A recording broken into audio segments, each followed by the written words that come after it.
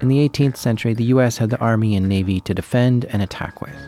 In the 20th century, the US developed an air force to carry out strikes with a new level of speed, precision, and agility.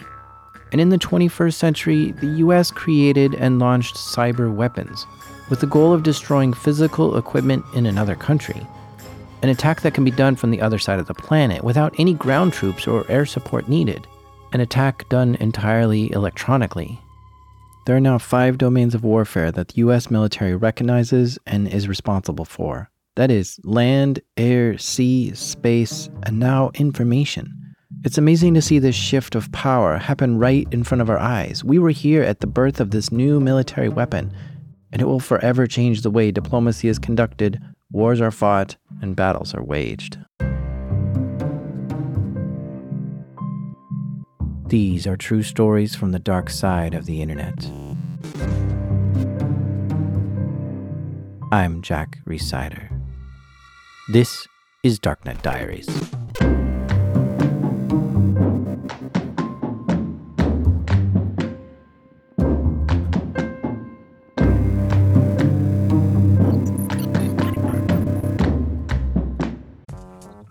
Support for this show comes from Varonis. Guess how many files the average employee can access on their first day of work? 17 million. And most of them they never use. Those files are what these ransomware gangs steal and hold hostage, because companies will pay to get that back. That's why ransomware is such a threat. The blast radius is huge, 17 million files? There's so much valuable data that's easy to get and they can make money from. Do you wonder what your company's ransomware blast radius is? Varonis does a free cyber resilience assessment and tells you how many important files a compromised user could steal and whether anything would beep if they did, and a whole lot more. They actually do all the work, show you where the data is open to, if anyone is using it, and what you can do to lock it down before attackers get inside. They also can detect behavior that looks like ransomware and stop it automatically. You can even get a break on your cyber insurance. If you want to learn more, visit varonis.com/dark. That's spelled VARONIS, varonis.com/dark. This episode is about Stuxnet, the most sophisticated piece of malware to ever be discovered. But we only know about Stuxnet because it was discovered. I assume there's even more sophisticated malware out there that hasn't been found yet, and it's being used more covertly and secretly, and maybe even has bigger objectives. Stuxnet burrowed its way deep into a nuclear facility in Iran and destroyed its centrifuges, which caused a massive amount of damage to this nuclear enrichment facility. And nobody ever confessed or took credit for this attack against Iran. But here's the thing. Besides Stuxnet being the most sophisticated malware ever discovered, it's probably also the most well-researched malware too. And now that researchers have spent years putting all the pieces of the puzzle together, it gives us an amazing view into this virus. Yeah, this story is old news. This incident happened back in 2009, but sometimes it takes 5 or more years to fully put the pieces together. One thing that fascinates me the most about Stuxnet is who was behind it. Usually attribution is impossible and pointless. You never really can tell who did an attack unless they admit to it. And even if you know, there's usually nothing you can do about it. I mean, imagine if you found out some Russian group hacked you. You can't really call the police there to report it, and there's really nothing you can do. So with Stuxnet, do we know who built it and used it to attack Iran? Oh, we know. It was the US and Israel. This is Kim Zetter. I'm a journalist who's been covering cybersecurity and national security for more than a decade. I've written for Wired as a staff writer and freelance for the New York Times, Washington Post, Politico, and other publications. And I'm the author of Countdown to Zero Day, Stuxnet, and the Launch of the World's First Digital Weapon. Countdown to Zero Day is an incredibly detailed book about Stuxnet. It's the result of Kim spending years researching the story and putting all the pieces together. When I make an episode for this podcast, I spend weeks researching it. She spent 2 years on this story, interviewing dozens of people, reading hundreds of articles and documents, and asking a lot of questions to a lot of people.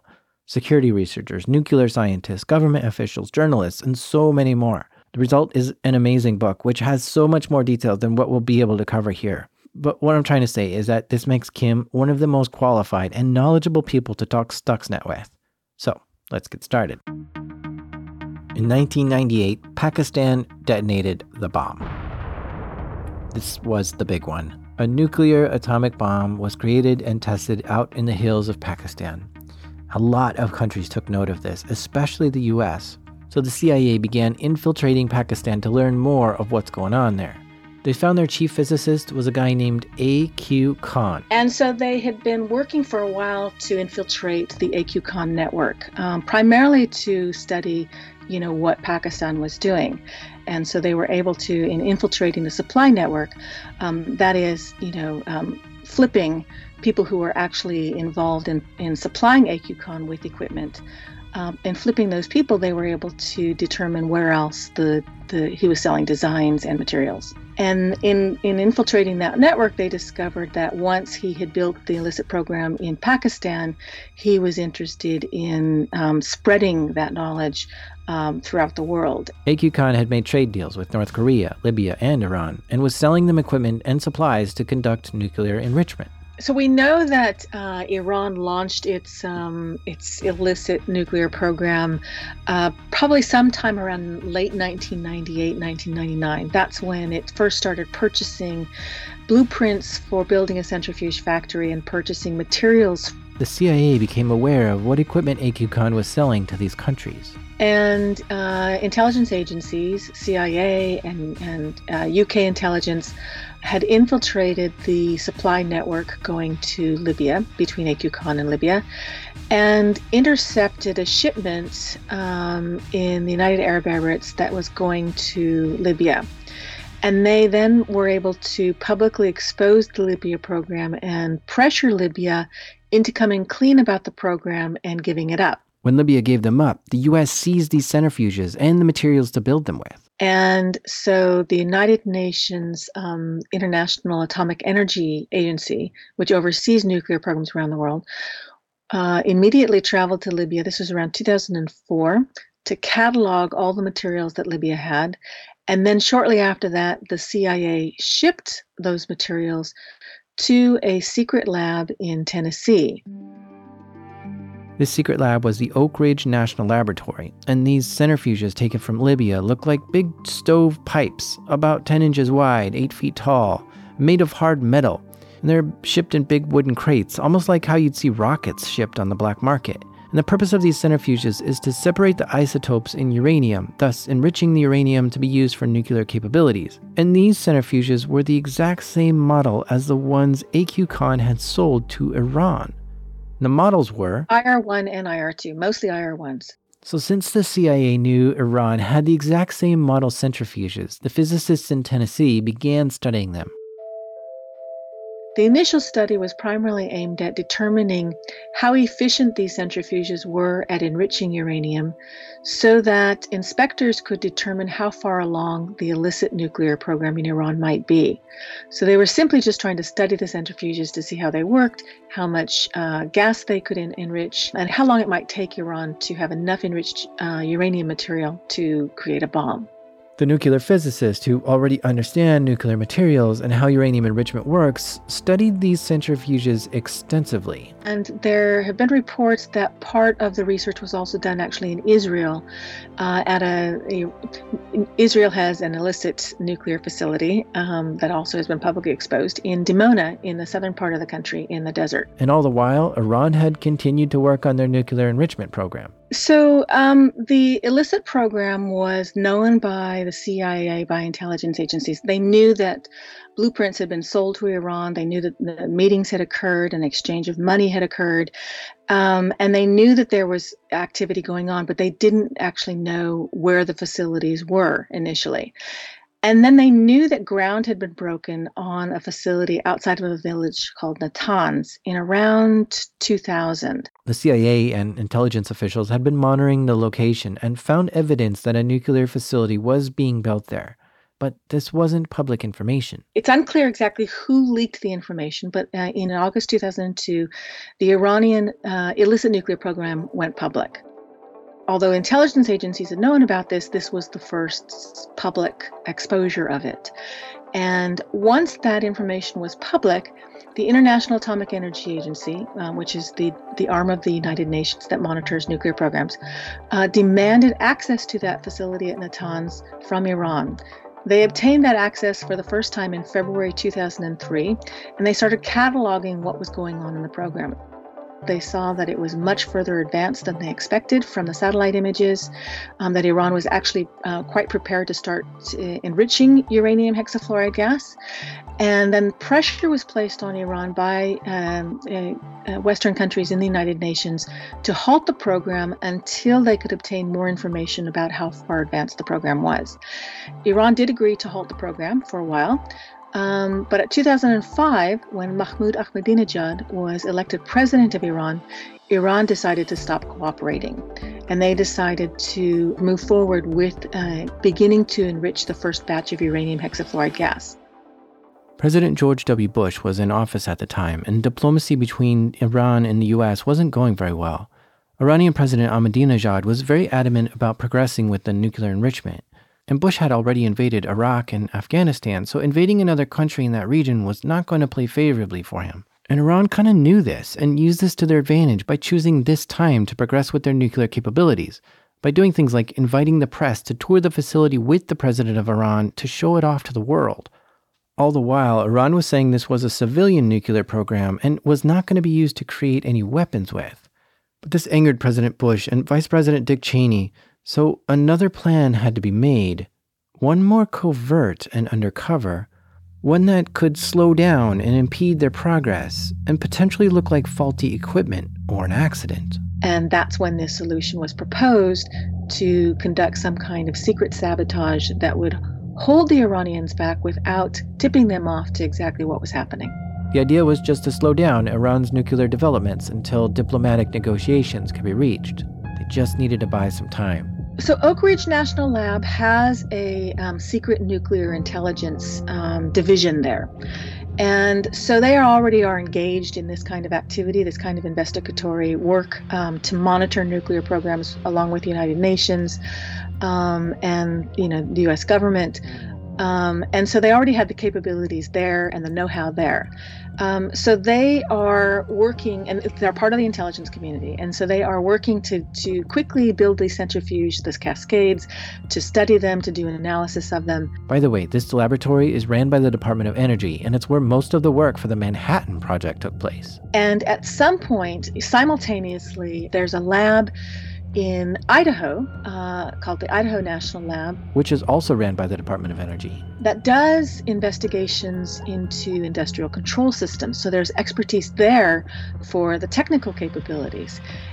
And so at some point, this program that began as an investigation just to determine the efficiency of the Iranian centrifuges, just to gain intelligence about how far along Iran's program might be, at some point, someone got the idea to see if they could actually sabotage it physically. And that's when this solution was proposed, to conduct some kind of secret sabotage that would hold the Iranians back without tipping them off to exactly what was happening. So scientists at the Oak Ridge Lab began working to try to come up with ways to cause damage to these centrifuges in a subtle but catastrophic way. They may have received help from scientists at the Idaho lab, too, since they had previously done research on electrical components within industrial control systems. September 2005, Iran announces that it's moving forward with the enrichment of the uranium hexafluoride gas. In February 2006, they announced that they are beginning to enrich their first batch of uranium hexafluoride gas. Stuxnet wasn't ready yet, but another attack was ready and was launched. And that's when we know that when the first sabotage occurred. They had installed about 150 centrifuges in a pilot plant, testing facility at Natanz, and the centrifuges were spinning fine for about 10 days, and then suddenly they started spinning out of control. And it took the Iranians some time to figure out what was happening, but they ultimately traced it to some sabotage in the uninterruptible power supply, UPSs that they had purchased from Turkey. Someone had sabotaged them. This caused significant damage to the centrifuges and ultimately stopped Iran from moving forward with the enrichment process for the rest of 2006. The CIA were likely the ones introducing this faulty equipment into the facility by infiltrating the supply chain, going in and slightly sabotaging the equipment. Around the same time, the U.S. was trying to get a detailed map of what was in the Natanz nuclear facility. They used conventional spying techniques and also infiltrated computers in Iran to figure out what was going on in Natanz.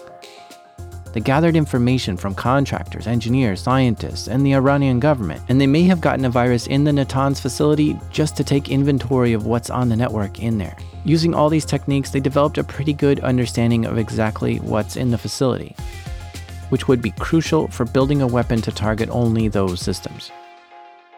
By this point, the facility was recovering from their faulty power supplies. Once they had resolved that issue, in January 2007, they announced they were beginning to enrich their first batch of uranium hexafluoride gas, not in the pilot plant, but in the actual enrichment plant. And that's when things started to move into full force.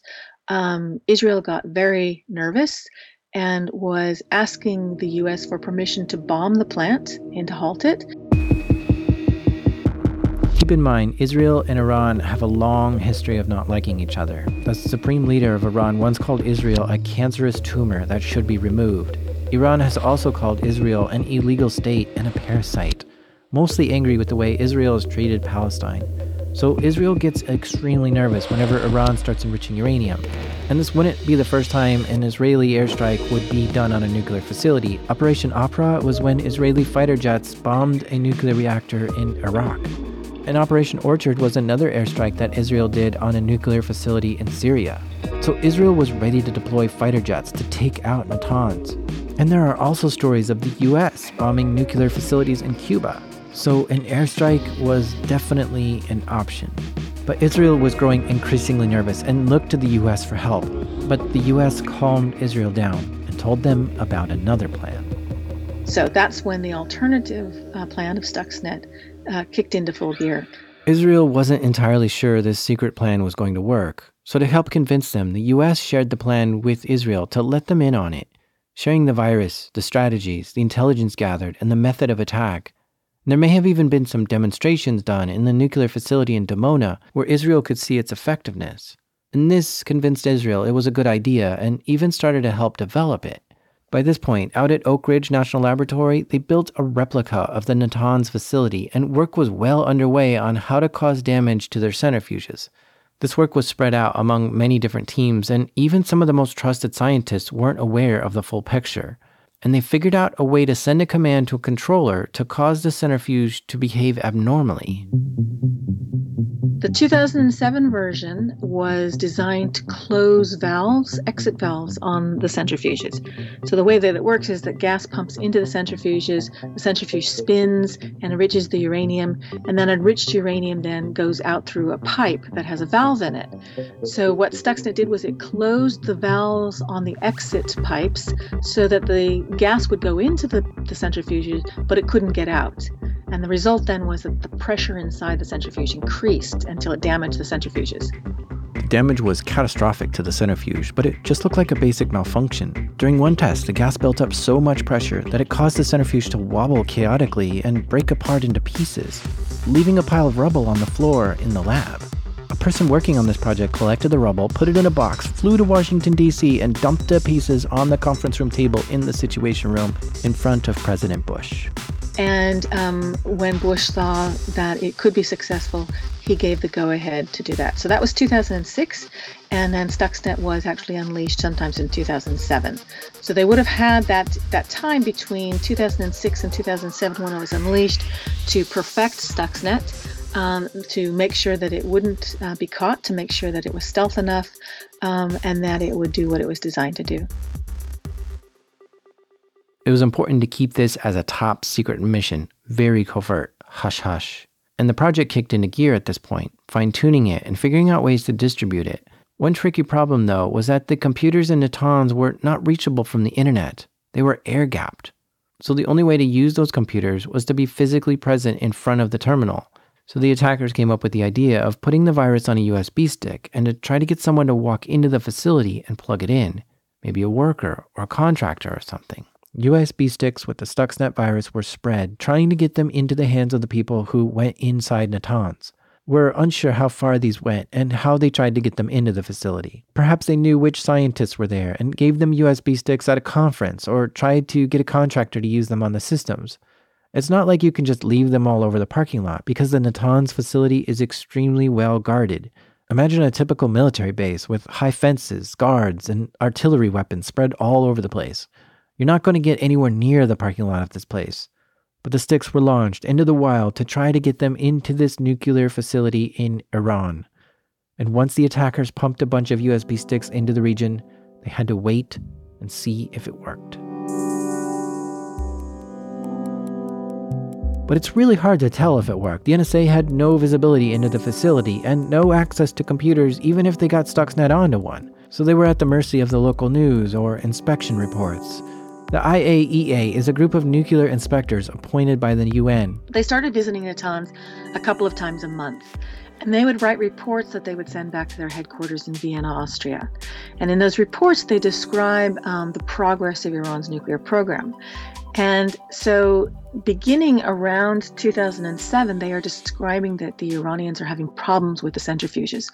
They are wasting gas, so they're not progressing as fast as they're intending. What is happening in that version is, as I said, that the exit valves are closing. So the gas pours into the centrifuges and it can't get out of the centrifuges. And the pressure inside the centrifuges increases. When the pressure of the gas would increase by 5 times, the gas would start to solidify. And if a spinning centrifuge has gas that's solidified in it, that solidified gas is going to catch on that rotor that's spinning inside. And it's going to cause the centrifuge to spin out of control. It's going to become unbalanced. And so what can happen is that the centrifuges, they're spinning at supersonic speed. And so if a centrifuge becomes unmoored, it's going to crash into centrifuges that are next to it. You're going to ruin the centrifuges themselves, but you're also going to waste that gas. And that was the design of the program. Iran had only a limited supply of uranium hexafluoride gas and a limited supply of materials to build new centrifuges. So for every centrifuge that you could destroy and every batch of gas that you could ruin, it was setting the program back. But the reports show that progress was only slowed by about 30%. This still meant that Iran could develop nuclear capabilities in the next few years, so this wasn't slowing the progress enough for Israel to feel comfortable. But at this point, Stuxnet was so covert and stealthy that nobody in the world knew about it except the attackers who created it. And this caused a lot of confusion and frustration with the scientists. But the attackers went back to the drawing board at Oak Ridge Lab. Scientists and security researchers went back to working on this virus to improve it. But around this time, something changed in the US. We had a change of presidents in that period, and the new president comes in 2009. This was a covert operation, and a covert operation has to be authorized by the sitting president. And because the sitting president was leaving, Stuxnet had to be reauthorized. So essentially, it would have come to a halt at that point if Obama hadn't reauthorized it, and he did.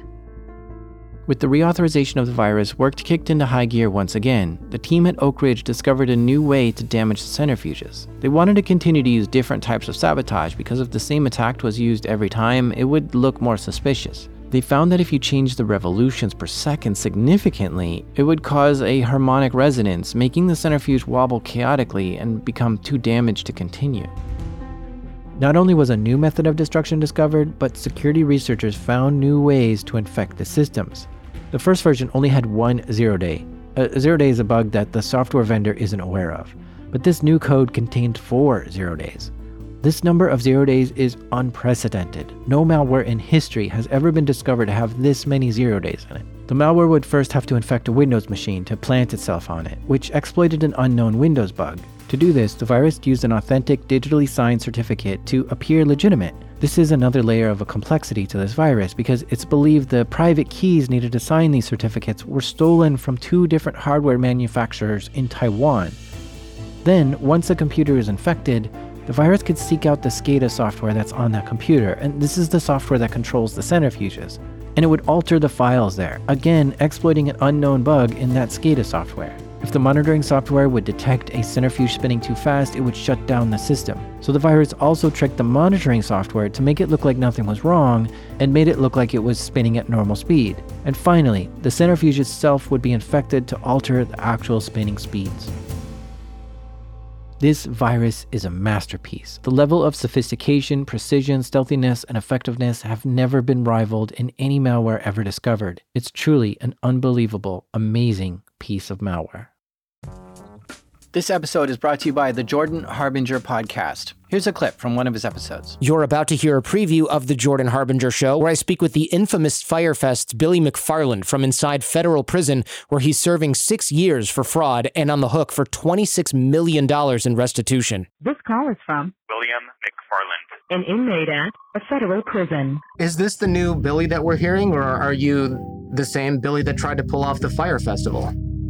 When I think about the mistakes that were made and what happened, there's no way I can just describe it other than what the f*** was I thinking? I was wrong, and I hope now that I can in some small way make a positive impact. Once you knew that the festival wasn't going to go as planned, why didn't you call it off? So a lot of people don't know, but the decision to cancel the festival was made when I was told that 3 people had died at the event.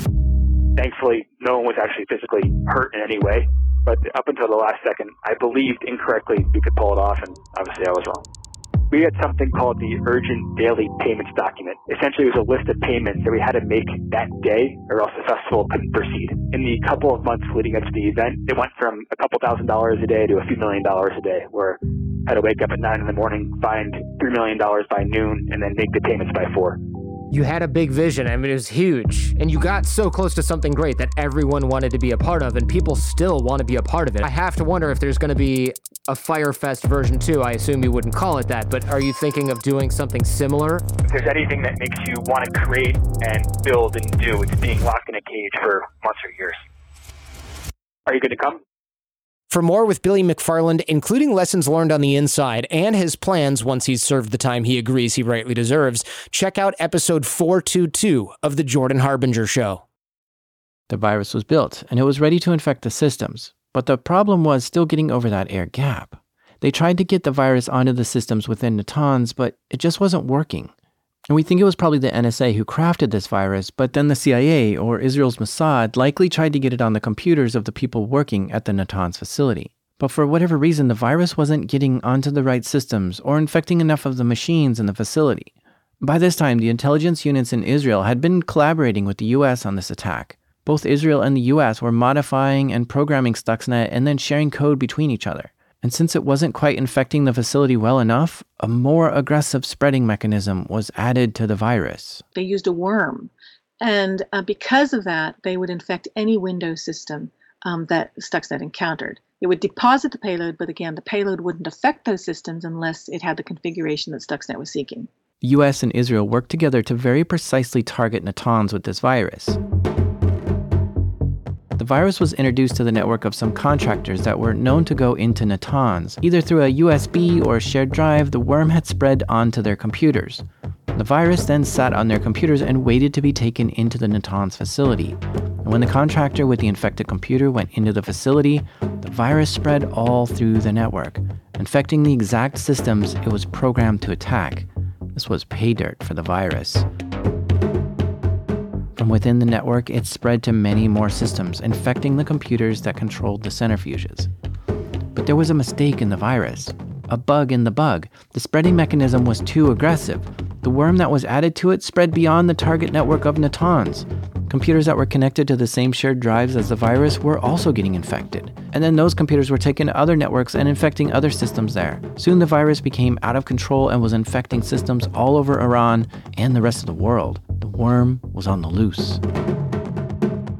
When the US military found the Stuxnet worm was spreading rapidly, it was horrible news. This wasn't supposed to happen. This was a big mistake. This may blow their cover and reveal their secret weapon. A meeting was held in the Situation Room to inform President Obama and Vice President Biden that this worm had gotten out of hand and may soon be discovered. The President and Vice President were deeply troubled by this, but they allowed the attacks to continue. Stuxnet was present on the Windows computers that controlled the centrifuges, and the centrifuges in the Natanz facility were infected too. After the computers were infected, the virus would sit and wait for weeks. It would listen and record what normal behavior looked like, so it could replay this back during the attack. After a couple weeks, the virus instructed the centrifuge to significantly increase in revolutions per second, but only for 15 minutes. This would be an attempt to knock it off its axis or cause a wobble, and then the spinning would return to normal again for a few more weeks. This temporary change in spinning speed could be enough to damage the centrifuge that normal spin speeds would damage it more. Because if centrifuges were breaking during normal operations, this would certainly hide that sabotage and covert operations were at hand. And if the centrifuge continued to operate, after another 26 days, it would slow down to just barely spinning, and then back up again to normal spin speed. By changing the speed could cause the centrifuge to wobble off balance just enough that it could damage it. But also by slowing down the speed, it would drastically reduce their enrichment process, also slowing the program. The subtlety of this attack was very precise. Centrifuges began randomly producing less enriched gas, and some were getting damaged. The change in the spinning was enough to damage them to the point where they would waste gas inside them or they just wouldn't work anymore. This baffled scientists and engineers because the monitoring system all showed everything was working fine, yet some centrifuges were changing their speeds randomly. Because an attack like this had never been seen before, the scientists didn't suspect that a virus would do this, but they couldn't figure out what was. We don't know the exact destruction caused within the facility, but cameras installed by the nuclear inspectors saw the Iranians were disassembling centrifuges and removing large amounts of equipment. And upon the next inspection report, it was noted that there were around 1,000 less working centrifuges compared to the last report. So because of this, we believe the Stuxnet virus had successfully damaged around 1,000 centrifuges. The loss of 1,000 centrifuges and a bunch of the gas being used in them was a huge setback for Iran's nuclear facility. Catastrophic damage was done to this facility, but nobody was harmed during it. They had a very limited supply of both centrifuges and gas and couldn't simply go buy more. Iran had more materials, but this event destroyed a significant percentage of it. The head of Iran's Atomic Energy Organization resigned at the same time, and we can only speculate that his resignation occurred because of how damaging this attack was to the atomic program. While this sabotage did cause significant damage at the facility, it only slowed Iran's nuclear program momentarily. Very quickly, they tried to replace all the centrifuges with new ones and get back to enriching. And around this time, because of the nature of how aggressive the virus had spread around the world, security researchers from Symantec began noticing this virus and analyzing it and reporting about it.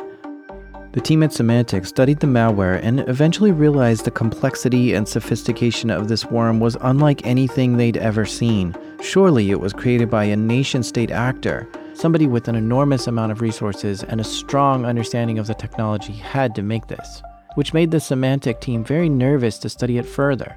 They knew if they published their findings, it would expose this entire operation, and they thought whatever nation-state actor created it probably didn't want them blowing the cover.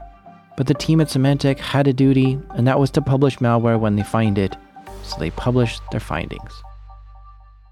And while the Iranians were struggling and scrambling to try to stabilize their enrichment facility, the Symantec report tipped them off that these centrifuges had been sabotaged by this virus. Immediately, they shut down the facility and wiped the viruses off all systems in there.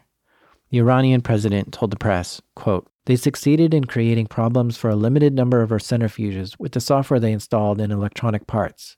They did a bad thing. Fortunately, our experts discovered that, and today they are not able to do that anymore." End quote. When trying to figure out who conducted this cyber attack, you map out a few things. First, who would have the motive to sabotage Iran's nuclear program? And second, who has the capabilities of creating a virus with 4 0 days in it? Just those two questions alone narrows down the potential attackers to less than 5 suspects. You can imagine the local Iranian news was desperate to speculate who was behind this and provided many scenarios that may have happened. And they speculated that the US and Israel were behind this attack. At this point, it seemed like another plan went into effect. Nuclear enrichment is hard, and you need very smart scientists to bring it along. So once Iran continued to enrich the uranium again, assassinations started happening. 2 separate car bombs exploded at nearly the same time in Iran, one killing a quantum physicist that had been working at Natanz, and the other seriously injured a high-ranking official in Iran's Ministry of Defense. A few months later, a car bomb killed another nuclear scientist. And 2 years after that, the director of the Natanz nuclear facility was also killed in a similar explosion. Because of how aggressive the spreading mechanism was within Stuxnet, it's how the world discovered this virus. If those spreading mechanisms hadn't been added to Stuxnet, we might still not know about this. Stuxnet could have continued for years to conduct its sabotage. But it was that sloppiness, that recklessness that exposed it and really endangered the program. That doesn't mean that there isn't current activity going on, but it definitely put the Iranians on notice what was happening and made them more suspicious and careful. Reports say that the U.S. president and vice president were particularly upset about Stuxnet being discovered. This was supposed to be a covert operation that nobody would ever find out about. They were angry about the spreading mechanisms because until then, Stuxnet had been very controlled and precise. And when the Israelis added these spreading mechanisms, that's what launched Stuxnet outside of Natanz, and it started spreading wildly out of control. And that's what got it exposed. And so they were angry because apparently they didn't know that the Israelis were going to be adding these spreading mechanisms. But what group in the Israeli government helped develop this virus and launch it? Some of my keen listeners may be jumping out of their seats right now saying it was Unit 8200, and in fact dozens of news agencies did point fingers at 8200 for doing this. But it may not be that simple. I wouldn't point fingers at 8200. They seem logical because they have the technical abilities. But again, this was very, very specific knowledge of industrial control systems that was needed for this attack. And it's not clear that 8200 had that knowledge. Dimona, where they have centrifuges, where they have industrial control systems, they have a lot of expertise down there. So that's why I'm saying that it's a little foggy who the exact people were appointed to. In the U.S. here, you can have people who are working at Idaho National Lab, which is under the Energy Department, but they can be, there's a special word for it, it's not lent, but they can be lent out, for instance, right, to the FBI, they can be lent out to the NSA. And so when you say that the NSA does it, it can actually be people from the Energy Department, really. Department of Energy Labs, who are borrowed out, let's say, to the NSA for their expertise and for specific projects and things like that. Clearly, this was a joint effort between the Department of Energy, which is still surprising to me, the NSA, the CIA, and Israel. And this was a very covert operation, extremely hush-hush, that people who were working on it probably didn't even understand the full purpose of what they were doing. And still today, the United States has never admitted to conducting this attack or conducting any cyber attack ever. So how do we know so strongly who was behind this?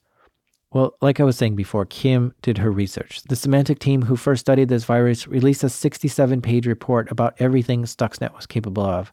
And this gained the interest of many more security researchers and journalists who also published papers. And we also see from documents that Snowden leaked that the president did in fact sign executive orders to use cyber weapons. But there was another leak somewhere in the government. Someone had told David Sanger, a reporter for the New York Times, some classified information about Stuxnet, which resulted in an eye-opening article about how Israel, Bush, and Obama had authorized this cyber attack. The press questioned President Obama about this. David Jackson. There are a couple of interesting details about national security issues. There are reports of cyber attacks on the Iranian nuclear programs that you ordered. What's your reaction to this information getting out in public? Well, first of all, I'm not going to comment on the details of what are supposed to be classified items, which is why, since I've been in office, my attitude has been zero tolerance for these kinds of leaks and speculation. Now, we have mechanisms in place where if we can root out folks who have leaked, they will suffer consequences. In some cases, it's criminal. These are criminal acts when they release information like this. And we will conduct thorough investigations as we have in the past. After that thorough investigation, U.S. Marine General James Cartwright was found guilty for lying to the FBI about whether he had talked to a reporter about this. But 2 weeks before his sentence hearing, President Obama pardoned General Cartwright from any wrongdoing, which allowed this case to be dropped. And there are a million more articles, interviews, and pieces of information about Stuxnet that came out which help us put all these pieces together. And that's why we can give you a timeline today of how this got started, where it got started, why it got started, who did it, and all the different versions involved. From that point, the US and other nations worked with Iran to try to come up with an agreement, and in 2015, they did. Today, after 2 years of negotiations, the United States, together with our international partners, has achieved something that decades of animosity has not: a comprehensive long-term deal with Iran that will prevent it from obtaining a nuclear weapon. Israel wasn't entirely happy with this deal, as it still allowed Iran to develop nuclear power, just not nuclear weapons. In fact, Iran never did say they were developing nuclear weapons. They claimed it was always a civilian nuclear program. But one thing hangs in my head still. Was this an act of war? Was this a strike during peacetime with Iran? Here's Kim. It's naive to think that governments don't engage in activities that are just below the threshold of all-out war and attack. They do it all the time. When diplomacy doesn't work, when diplomacy is being engaged, in place of diplomacy, it happens all the time. We don't know what wars are averted because governments have engaged in other things to achieve ends that otherwise might be achieved by war. The fact that it was done during a time of peace and it was done to avoid an all-out war. And I think that, there are people that would condemn the U.S. for doing this. But I think that ultimately, if Iran's program was indeed an illicit weapons production program, the viewpoint of the U.S. was that they actually saved lives by doing this. By not engaging in all-out warfare, they were able to do this in a peaceful way that didn't harm anyone, and then ultimately prevented Iran from obtaining weapons that would have caused, of course, more bloodshed. So from that point of view, when you talk about sort of the outrage of this being done, this being an act of force being done during a time of peace, from the U.S. perspective, it was done to actually keep peace. But Iran didn't see it that way, especially because Iran claimed this was only a civilian nuclear program. And the truth is, there wasn't much evidence that say this was a weapons program. So if this wasn't intended to make weapons, imagine how Iran must see Israel and the U.S. now. They were already really angry with Israel, but now here's evidence of Israel attacking their innovation. But if this cyber attack didn't work, a bombing run might have been next. So while this looks ugly, dropping bombs looks a lot uglier and would almost certainly result in bigger clashes. The discovery of Stuxnet was such a major revelation in the history of cyber attacks. We could almost divide the timeline up of a pre-Stuxnet and post-Stuxnet world.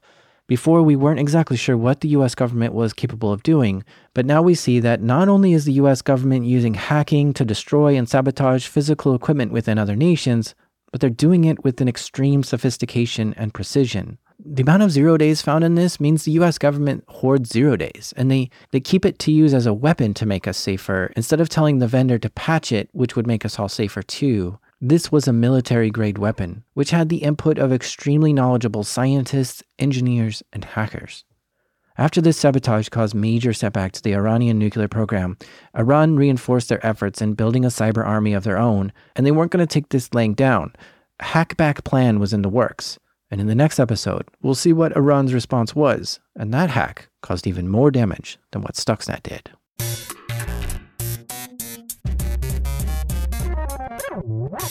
You've been listening to Darknet Diaries. A very special thanks to Kim Zetter for sharing the story with us. And there's so much more to Stuxnet than what we just covered. If this interests you at all, you should definitely check out her book, Countdown to 0 Day. You can even get it in audiobook. It's so much more detailed and wonderfully written. I read it twice, and each time I learned so much more than I previously knew and went down all kinds of rabbit holes. It's eye-opening and fascinating. So check out Countdown to 0 Day. Hey, if you like this episode, do me a huge favor and tell someone else to try the show. Word of mouth is my best method for spreading. Maybe you could text someone you know right now and tell them, hey, I think you'd like the podcast, Darknet Diaries. Okay, thanks. This episode is made by me, the root-seeking missile, Jack Resider. The theme music was created by the piano tickler, Breakmaster Cylinder. I'm going to be releasing episodes every other Tuesday now, so look for another new episode in 2 weeks.